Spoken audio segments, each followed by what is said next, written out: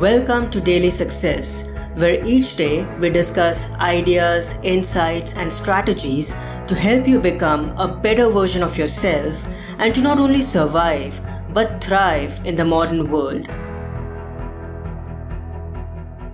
A 2008 Harvard study found that giving money to someone else instead of spending it on ourselves lifted participants' happiness. Sonja Lyubomirsky, a professor of psychology at the University of California, Riverside, observed similar outcomes when she asked people to perform 5 acts of kindness each week for 6 weeks.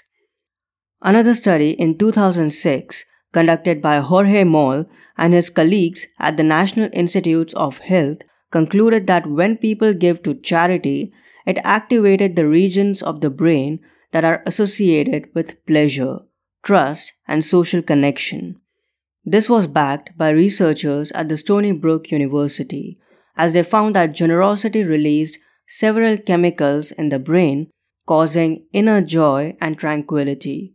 This phenomena was termed as giver's glow. Giving activates the reward circuitry in our brains.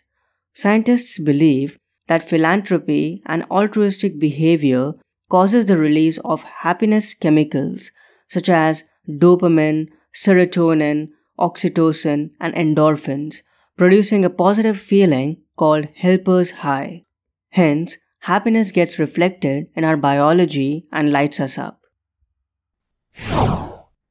If you found value in this episode, and if you or someone close to you is having a tough time battling an addiction or a toxic attachment, I'd encourage you to get my book, The Detachment Manifesto. This book will guide you step by step on the journey that you or your loved one need to take from a life of imprisonment to a life of freedom. As always, the link will be in the show notes. I hope today's episode added incredible value to you.